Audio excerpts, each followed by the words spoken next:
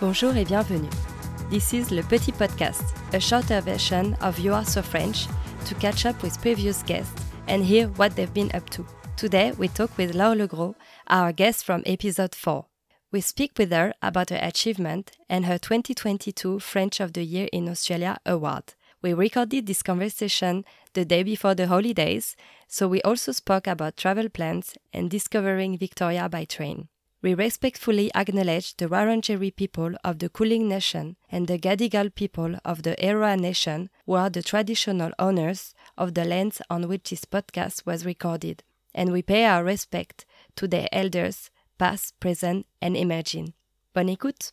Bonjour, Laure. Hello, Aurélie. How are you? Good, thank you. And you? Yeah, very well. Looking forward to this year ending and finally getting on a break. Thank you so much for jumping on a call just having one day before your holiday. It's been a busy year for you. I think I'm going to have to take time during the holidays to reflect a little bit on everything that's happened, though I want to try also not to think too much about work and climate and all the issues that we're dealing with and take some time to rest, disconnect, and get some energy for the year to come. Reset, I guess. Well, you can maybe use this mini podcast episode to reflect and then you switch off for the rest of the year. I think last time we spoke was 1 year ago, and I'm sure many things happened since then. The one thing I wanted to start with is this award that you received, French of the Year 2022.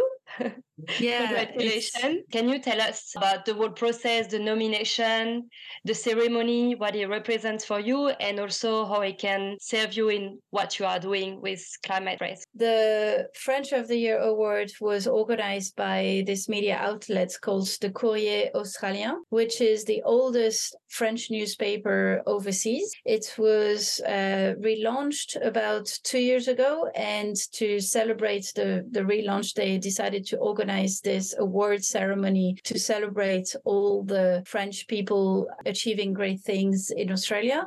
So there was many different categories, and we were nominated in the sustainability category. So it was myself and Mylène, my co-lead for Climate Fresk, and we were nominated for the work we did raising climate literacy in Australia through Climate Fresk. There was a few steps in the process. We were first nominated by the public, and then there was judges selecting finalists, and then another round of public votes, which we were really fortunate to win. After we heard that we won, we were invited to this prize ceremony in Sydney with all the other winners from different categories, and we gave a short speech, which for us was the perfect opportunity to promote Climate Fresk, voice the urgency of acting on climate change again.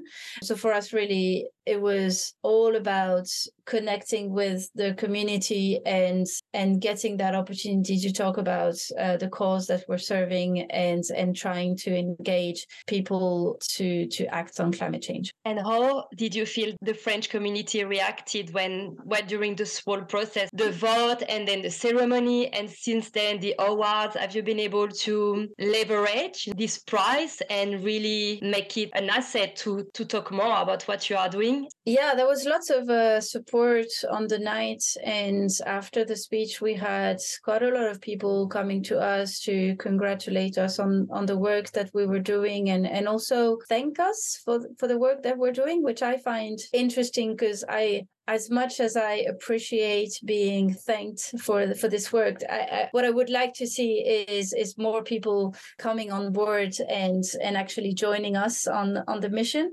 But yeah, it was really good for us, kind of promotion opportunity, and we made some connections on the night that are really valuable and will enable us to accelerate next year. So lots of really influential people in this room. There was actually one of the MPs present. One of the perfect outcome would be if we were able to get Climate Fresk in Australian Parliament next year. So that's a big goal, but I can definitely see it happening. We're kind of riding the momentum of Climate Fresk in France. There's been a recent announcement that the government will train all public servants on climate, but also other environmental issues, and provide 20 hours of training in which Climate Fresk will be the first entry point. And so we're kind of utilizing that in Australia to try and reproduce the same thing and get Climate Fresk into the political sphere. So that will be interesting to see if we can manage to do that next year. Oh, this is amazing. And I love how, whilst it was a French initiative and a French award, it seems that you are actually leveraging further than just the French community. Well, yeah, it's all about the French Australian communities, and there are very strong ties in that community. So on the night, it was primarily French people, but yeah, the few Australians that were present, I think, got interested in what we were doing and also what all the other nominees were doing. Amazing. So you already touched on what are some of your objectives for next year. I wanted to rewind a bit on our conversation we had at the end of last year. You had many projects, and one of them was to eventually move back to France. Where you are at with this one? It's still a plan. We have set a deadline, 2024. It's still far away enough that we haven't started doing all the preparations for it, but slowly we're doing that. And also we have quite a few people in our friends group who are doing the same move. We have one more year to prepare for it and making sure that it's a successful move. But we want to make the most out of that last year we have in Australia. There's still a few trips that I would like to make without blowing my carbon budget. Planning on taking the train to Melbourne and visiting some parts of Victoria that we haven't been to yet.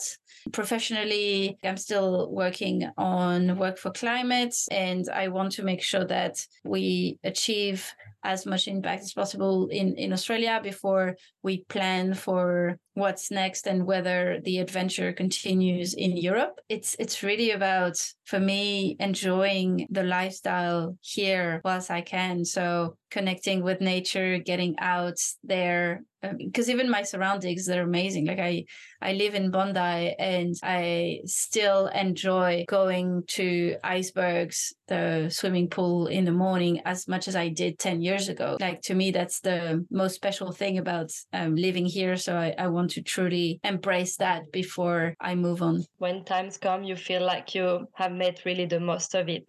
There will be no regret. Well, when you take the train to Melbourne and you explore Victoria with the most carbon-free possible option, let us know, because I think for now in Australia, we don't really consider so much yet traveling by another transport mode than airplane. But yeah, I'm sure it's a nice adventure ahead. Yeah, I have read about a plan to make the Sydney to Melbourne connection around 6 hours, which would be already cutting the current time in half. So that's exciting. And there's talks about the high-speed train projects being revived as well. I might not be there to see it in reality, but I have hopes that it might happen in the next decade. Who knows? When you are French and you live in Australia, you travel by plane most of the time, and then you go back to France on holiday. I did that a few months ago,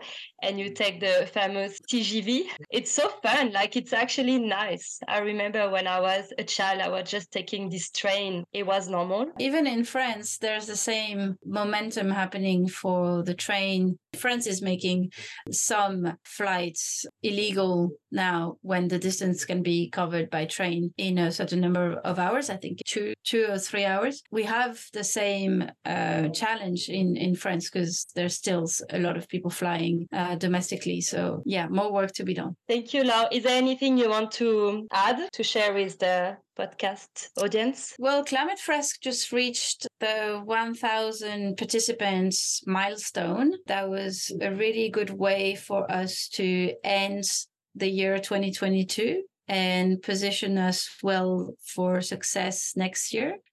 So yeah, I'm really happy about this. I'm hoping that next year we can accelerate even further and maybe aim for 5,000 participants or even more, who knows.